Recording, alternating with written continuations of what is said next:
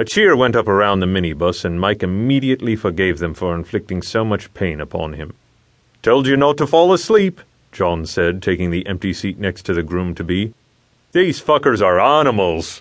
"Oh, I must have missed the part where you tried to stop us," Stuart said, immediately followed by a snort that would make a pig blush. Mike wiped his eyes on his sleeve, being careful not to get any of the liquid lava in or even near them. "How long was I out for?" he said, reaching for another can. That was the great thing about stag doos. You could drink until you fell asleep, wake up, and carry on where you left off. The only downside was that, in essence, you were having one final blowout before it all came to a grinding halt. Mike wondered how long it could be before Beth, of "Will you please marry me, Beth?" fame, started telling him who he could be friends with and who he had to give the brush off. It was only a matter of time, and when that time came, he knew he would do it. "That's what married life is," she'd say, and he'd nod like a dutiful dachshund, all the while discarding years of friendship as if it mattered less than a week's toenail growth. "You've been asleep for an hour," John said. "So far you've missed Tony lighting the mother of all farts and Donald mooning a coachload of nuns." He threw his head back, chuckling like a kid who'd just seen his first dirty magazine.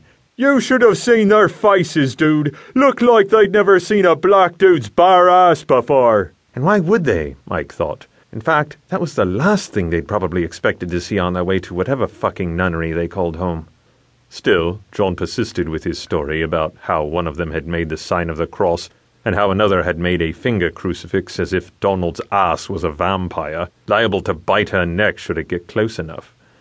"If you hadn't fallen asleep," John said, licking foam from a freshly cracked beer, "you'd have seen it, and your balls wouldn't be looking like something from Attack of the Killer Tomatoes." Mike was tired. The trip had been underway for less than 12 hours, and he was ready to turn around and head back to Birmingham. That was the thing. His days of partying were over. It was time to grow the fuck up and act his age. 32 was nothing, not really, and certainly not to his buddies who saw nothing wrong with dragging alcohol-marinated slappers back to their respective bedsits for one night of instantly forgettable and practically ineffectual love-making.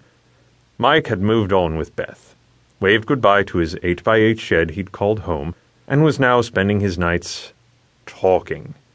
Talking about kids' names, and about who the kids were going to take after. "I hope they take after you because you're tall." "No. I hope they take after you because you're smart." "No, they won't take after either of us because we're not doing that thing we have to do to fucking make kids." Mike had listened to her incessant yapping, replying with the occasional nod. It kept her happy, and saying things like, "That's a nice name," and "I'm sure it won't hurt." He'd listened because that's what good men do.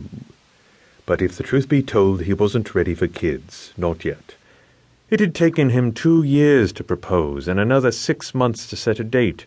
Who the fuck was he kidding by pretending he was ready to shoot out a few sprogs? "You're thinking about her, aren't you?" John said. He sounded disappointed. "Snap out of it, man. This is probably the last time she's ever gonna let you go out again. After this, it'll be nights in with mutual foot massages. Before you know it, you'll be reading the babbies a story and getting up 5 times a night to change shitty nappies." John was right. This was his weekend. His final weekend as a free man. And the last thing he should have been thinking about was Beth. "You're right, mate," Mike said. "And I really appreciate you putting all this together. I don't appreciate you burning off my nutsack. But I know you've put a lot of time and effort into this." He smiled. "Just enjoy the ride," John said as he uncapped a hip flask. He handed it to Mike.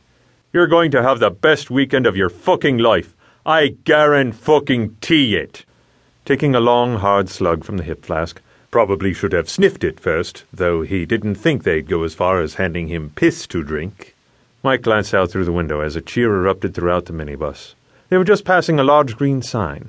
Pockmarked and weathered, it announced their arrival in that start of what John promised to be the best weekend of your fucking life.